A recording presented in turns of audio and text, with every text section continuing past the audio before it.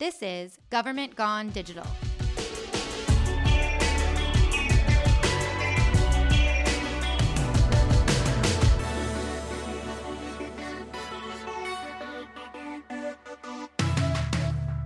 I'm Dana Birchman, Chief Digital Officer here in Gilbert, Arizona, and I'm here today with our Digital Media and Marketing Officer, Jennifer Alvarez, and we're joined today by a very special guest, Captain Chris Chung with Mountain View Police Department. Chris, thank you so much for joining us. Thank you for having me. It's a pleasure. We're so excited to have you. So let's talk a little bit about, I know you guys are some of our favorites, especially when it comes to public safety, to follow and what you're doing with social media. And our listeners might know we've done previous podcast episodes focused on social media, but we've never brought a guest in that we, love and are following and kind of looking at, again, not very many people in government and especially in public safety who are leading the way, but more and more in this area. So we're really excited and would love to hear from you about your social media strategy in general and maybe some successes that you've had, and give us your thoughts on why you think, especially when it comes to public safety, that we should be using social media to communicate with our followers and residents. Wow. So thank you so much for having me. It's quite an honor. If you were to wrap up, I guess, our social media strategy here at Mountain View PD, it really centers around engagement, two-way engagement with our community. Right here in the middle of Silicon Valley, we kind of make the assumption, and I think it's probably a safe one, that everyone here is connected through their smartphones, and they're somewhere, somehow, or on any number of social platforms. So knowing that, we went forward with the assumption that we have a very large digital community, and it was our responsibility to kind of dive into there and talk to people among those different platforms that we have. So we've been down this road about 5 years now, and it's just been tremendous. The feedback and response from our community has been very, very positive. We enjoy this kind of additional layer of engagement with them. It'll never replace the in-person engagement that we have with them when we can meet the public out and about in our community, but it's awesome to just be able to do it online as well. And Chris, your background isn't in communications. Like, what made you take this leap and really embrace social media? I like to joke and laugh at myself because I was that guy in the department that knew how to program the clock on the VCRs. So I know I'm dating myself with that awesome. comment, Yes. but yeah, VCRs, we'll explain that later in maybe a future podcast. But yeah, so technology has always been something I've been interested and dabbled about with.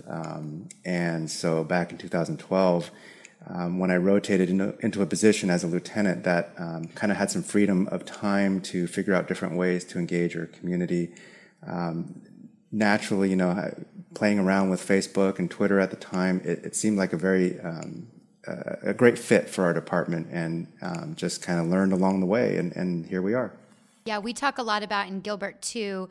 It's a great fit for our demographics, and the average age in Gilbert is 32, and so we're very fortunate that we are able to reach so many of our residents this way and online and on social media. And so I think that's really great, right? The number one rule is know your audience and know who's out there and how to reach them. And people just aren't checking their mail anymore every day, and so you're really fortunate, I think, too, that with being your location in Silicon Valley area, that and you're smart that you tapped into the best and easiest way, to meet your residents there. And that's what we always say, go where your residents are. And, it's just funny to me that there are still so many cities who aren't doing that. It's always like surprising that people aren't, because especially in emergency situations, it's the best way to reach people.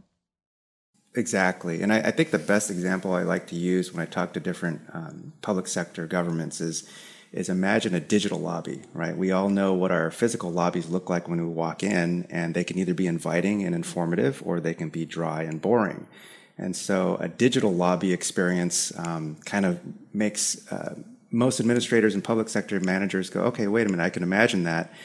And then I tell them to look at their own presence online and imagine, is your digital lobby boring and non-informative and full of, documents and forms, or is it a simple 1 or 2 clicks and it gets our community members involved and engaged and interested in what's going on with government? I love that. Love Me it. too. Love it. And so for our listeners, those of us in government social media world, we know that Chris has led the way for many years now, even before, I was in the government social media realm. Chris, you were just named Government Social Media's top social media advocate, and you tour around to different conferences and meeting with different police departments and public safety departments, the country. And actually, I think you just did a conference, Skyped into a conference in Australia. Is that right? It is, yes, my first. Yeah. So you are kind of like a government social media celebrity, which I know you're going to hate me for saying this, but my nickname for you is Hollywood because the first time that I met you, or that I went to we met at not government social media, but social media marketing world. So we were kind of the outcasts, where we were the public sector people in this realm of social media of private sector people, right, who do this on a daily basis, who are, the idea of being innovative isn't out of the norm. And so when I met you there, I had no idea. But when we went to a regional training for government social media, and after we were on a panel together talking about emergency communications, and when we got off that panel and we're kind of talking to some people, someone came up to you and was like, "Oh my gosh, Chris, can I get my photo with you?" And I was like, you're Hollywood, like you are big time. And that was the moment that I realized that you had really established yourself and Mountain View PD as a leader within, social media communication, especially when it comes to public safety, because there is so much fear. And I was really drawn to when we first met, the fact that you kind of gave way to that fear and you embraced social media, which I hadn't necessarily had that experience with public safety prior to that. Well, here's the part where I would probably send like a blush smiley face emoji. And thank you. And I mean, with social media, I think I'll say this, that it really is about the followers, and none of that would be possible without a number of people across the country, you included, right, that really resonate and help spread the word about how to get things done and how to be effective in government. So thank you. Yeah, absolutely. And you just did an article for ICMA talking about why it's so important to go all in digital. Can you talk to us a little bit about that? And thank you for the shout out in that article, by the way. Absolutely. I love using Town of Gilbert in a lot of my examples, because although I sometimes speak to law enforcement, many times I'm speaking to the public sector, and I think it's a great, what you guys have done there is a great example of social media across city departments, and it is really, really important to go all in, because I have, as I've gone around different conferences and talking, you can tell when either the city or county manager of a certain jurisdiction is not all in, and they're just frustrated, right? The media managers maybe receive partial support, or they're wearing too many hats, and that shows. And it's unfortunate, but more and more over the years, it is encouraging to see that many jurisdictions are kind of getting on board. They do see the advantage, and now the biggest challenge for public sector is to go from just a one-way blast of information and to actually understand the advantages of a two-way engagement strategy for them. Mm-hmm. Absolutely. It's really interesting and fascinating, and I'm so glad that Jen met you, because I know that especially our residents too, our public safety social media posts do so well, and there's such an interest. But oftentimes public safety officials themselves are so tactical and not really thinking as much about that community side. And so they're always surprised when their posts do well. I remember we have some rotating public information officers in both our police and fire departments here. And I remember when we got a new public information officer that was handling social media in the fire department, he was really open to it, but didn't have a lot of experience. And he just could not believe this event they did. It was a back to school drive, and it's something that he'd gone to every year and participated, but he could not believe the amount of public interest there was online and social media, and how many people were engaging with him in live video and asking questions. And he was genuinely shocked. And so I always say it definitely takes that buy-in from the top down to have the support to go out there and take that risk and give it a shot. And then I think people are always pleasantly surprised at how much engagement they do get, and that the benefits far outweigh any of the, risks or, people always say, dealing with cyber bullies or the haters or whatever that might be. And I always say, well, I could count on one hand, how many times that's happened, but the majority of our interactions on social media are all so positive. Absolutely. And I think, and I saw this a lot in the police department, but I know it works in other departments as well, is early on, we would actually print out our Facebook posts and along with all the comments. And I think it actually does something to our employees when they read the comments that our community just heaping praise and thank you, that gratitude to our employees, both, police, fire, city employees. I think it's easy when we've been doing a government job for many, many years to become jaded or become, just kind of pessimistic about things. And then you forget that the reason why we got into this to start with was to serve our communities. And it's really refreshing to kind of see that come back. And I think it really encourages and kind of rejuvenates everyone. Yeah, and I think oftentimes what we've seen with public safety is that they don't think what you guys do is interesting, right? I can think back to one of Gilbert Fire and Rescue's most popular video by far that had over 1 million views on it. It was just a 20-second clip of them washing their gear off after a fire, and they posted it saying, this is a cancer prevention thing that we do after each fire so that we can protect our firefighters. Well, that went viral, and they were so shocked and surprised because it's something they do after every fire. Yeah. But we can say that what they do is interesting until we're blue in the head, but until they see it actually go viral or see the community interest that they get from posts like that, they don't fully understand it. But you guys do a great job of showing kind of behind the scenes and having fun and showing personality to your department, and really showcasing the different types of areas, and getting people to be willing to go on camera or have their photo or do a video. How have you guys kind of built that trust within your organization?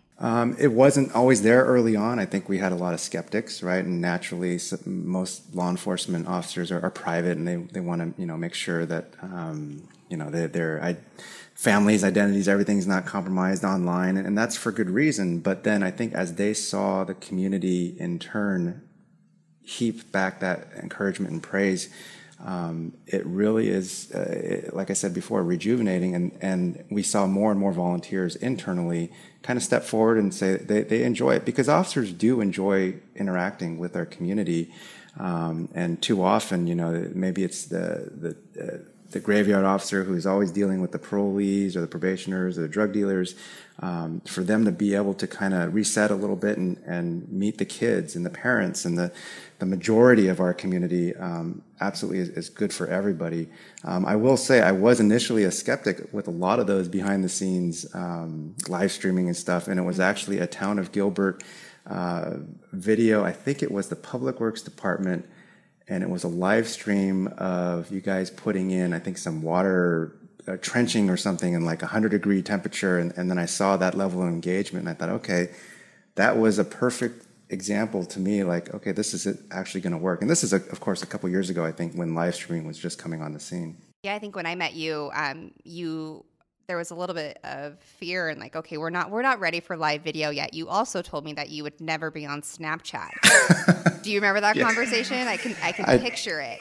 And, I do. For the record, you could say that it was Gilbert, Arizona that convinced Mountain View PD to... I love it. Yeah. I remember when I first saw that first snap come through from Mountain View, and I think I texted you. I was like, see, told you you'd be on Snapchat. Like, it's where your residents are. It's where your citizens are, and you have to be where they are. That's what we always say. Go where your audience is. Go where your residents are. So I think that was one of my favorite moments, is seeing you guys join Snapchat. Yep. Kudos to you.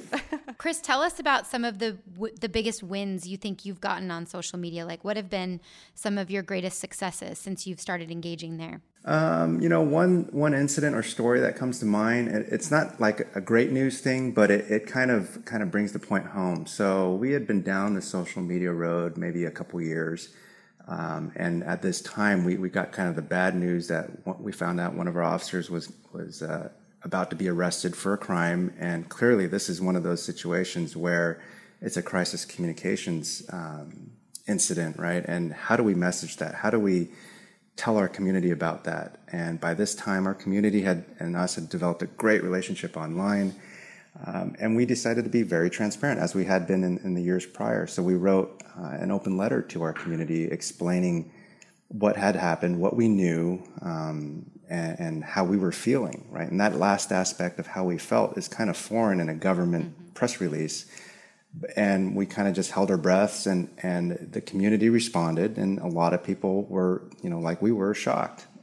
Some expressed anger, but overall, and this is the overall majority, really thanked us for the level of ongoing transparency. And I think, although everyone was mad at the officer in question, the amount of confidence and trust in our police department didn't take a hit. And I think that was a hallmark moment for us to understand that we had gone beyond just the funny, haha kind of posts and things we like to do, but all of that investment over the years had actually been worth it, and we were on the right track.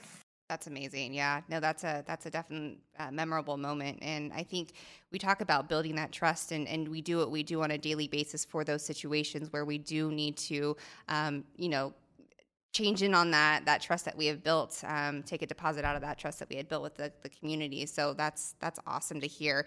And I know you talk a lot about crisis communications, and we've had conversations together about crisis communications and how, it's so important to be that first point of information to, as soon as you know that something's going on, make sure the community knows that you are on top of it and that you will have the most up-to-date information as it's available. Can you talk to us a little bit about your kind of crisis communications plan and how you guys handle? Sure. So an interesting thing here in the Bay Area, when we first started off about 5 years ago, the flow of information was really from the media, the mainstream media channels, and then retweeted or reshared by public sector if they were on social media. And over time, with our partners next door in Palo Alto Police Department, we began to kind of change that paradigm, and now it's us, meaning the governments or the public safety social media channels, putting out information first, and the media very comfortably resharing that for us, right? Because we're all kind of on the same page. We want accurate information to go out, and it benefits the media when it's information right from the source. So we take great care to put out the accurate information as much as possible, and what we know at the time of the events, along with photos and videos if we can. And then we rely on our media partners to expand that, because they have certainly a lot more followers than we do, and they can blast that information out. So it is critical to be timely in our messaging out to the community. And then we also monitor what's being talked about online, so that if there is misinformation or rumors, we can very quickly tamp that down and continue to manage the situation. And what we found is you end up spending less resources if you can do that effectively, whereas in the past, you would spend a lot of time as a PIO just trying to put out rumors. Right. Yeah, we have a very similar strategy here in Gilbert, and actually we have a few new PIOs in the fire department, and so they're learning Twitter, and they're learning the value and benefit of using Twitter during emergency situations, whether it's just a car accident or if it's something bigger like a major fire. And each and every one, there's 4 of them now, and each and every one of them have mentioned to me how they have saved so much time and energy by posting on Twitter and getting that information out to the media that way, than having to respond to phone calls or emails that the media are sending. So the media's actually stopped sending those emails or calling because they know that they will find that information on Twitter. So it's really neat to kind of see that transformation. And those people who may not have really been a huge supporter of social media and Twitter, especially during emergency situations, now they are huge supporters. Yeah, when I started here about 5.5 years ago, we had a major incident. It was a mass shooting with a nationally known white supremacist who unfortunately killed his girlfriend and her entire family and himself. And I think I was 6 weeks on the job, and really when I got here, we were not on social media at all. Our mayor didn't even have a Twitter handle, and we weren't on Facebook. We had a Twitter account for the town, but it really wasn't used. And I always say that it's so tragic when these big events happen, but it's one of the best ways to learn what to do. You can practice all you want for a crisis, but when it really happens and you have those tools to make your life and your job easier and to connect with the people that you need to during that, you really understand the importance and power of it. And it was kind of a crazy time because we had Matt Lauer was broadcasting live from the Today Show, and we had so much attention on this is before Jen had even started here, and I didn't really have a lot of support and staff or anything, and I went, and it was crazy to me because the media was knocking on doors of neighbors trying to get information, and we were so locked down, and we had a command van, and we were being told we would have a press conference tomorrow, or we would have to wait because we needed to bring in a lot of federal agencies at that point that had to conduct an investigation. And I remember I walked into the command van, and the police chief, and actually the police chief was on vacation. It was the commander that was filling in as the police chief, and I had never had a chance to meet yet. And I was like, hello, I'm the communications director. And it was a new position. And so he was like, oh, okay. Who is this person in my command van? And I'm thinking, we've got to get some information out. But that wasn't the way that they had operated or done business. And so that was a foreign concept. And I kept saying, but the media is reporting on it. I mean, they're talking to neighbors, and that's not even verified information. They had neighbors that were camped out, eating dinner, having a picnic on their front lawn, making sure they knew every detail. And of course, they knew who lived in this house. And so the neighbors were saying, oh yeah, I know who lives there, but we were not ready to release that information, or said we weren't. And I kept saying and pushing, we've got to get something out. We've got to say something from us, the reliable source. Well, no, we need to wait, and we need to do this and that. And I remember after everything had settled down, probably a few weeks later, and we had a post-mortem meeting. And I remember we brought it up in the room, and I was like, we've got to figure this out with social media. We've got to be doing something to be pushing out information. And, as awful as those situations are, they really are great opportunities to look for better ways that you could be reaching residents and reaching people and giving that more up-to-date information. I think that's why that's so important. It's so crucial, because if you're not telling from the real source, someone else will, and the media will go and find it. And like you said, it's kind of reversed, where before it was the media would go find it from someone else, and then, we'd be the last ones to see it. Now, as a government entity too, we are responsible for putting that information out, and those media outlets are looking to us for that information and wanting to be able to share it to their followers. And it is a more reliable source. It is more up to date. And so I think that's really an important point to make for other organizations to really think about if you're not, utilizing a social media strategy, especially in emergency situations. Yep, and social media allows you to practice on the small incidents, right, as they come up, and when the big one, hopefully that never comes, but if it does, and when it does, you'll be much more practiced if the overall city or public safety strategy allows for it. Chris, you work with a lot of agencies across the country. Are you seeing the majority of agencies doing this now, or is it still kind of slow to adopt? Are we kind of there now, or are we still kind of waiting for it? I think we're getting there. I don't know that we are kind of over the hill yet.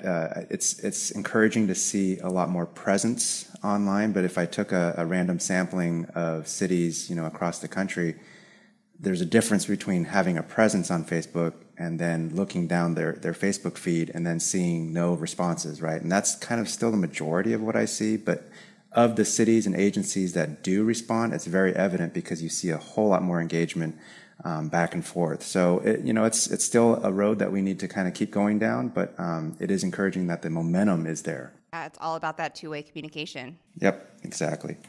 All right. So from your seat, what are some of the trends that you're seeing? What are some of the good things you're seeing out in the government social media world?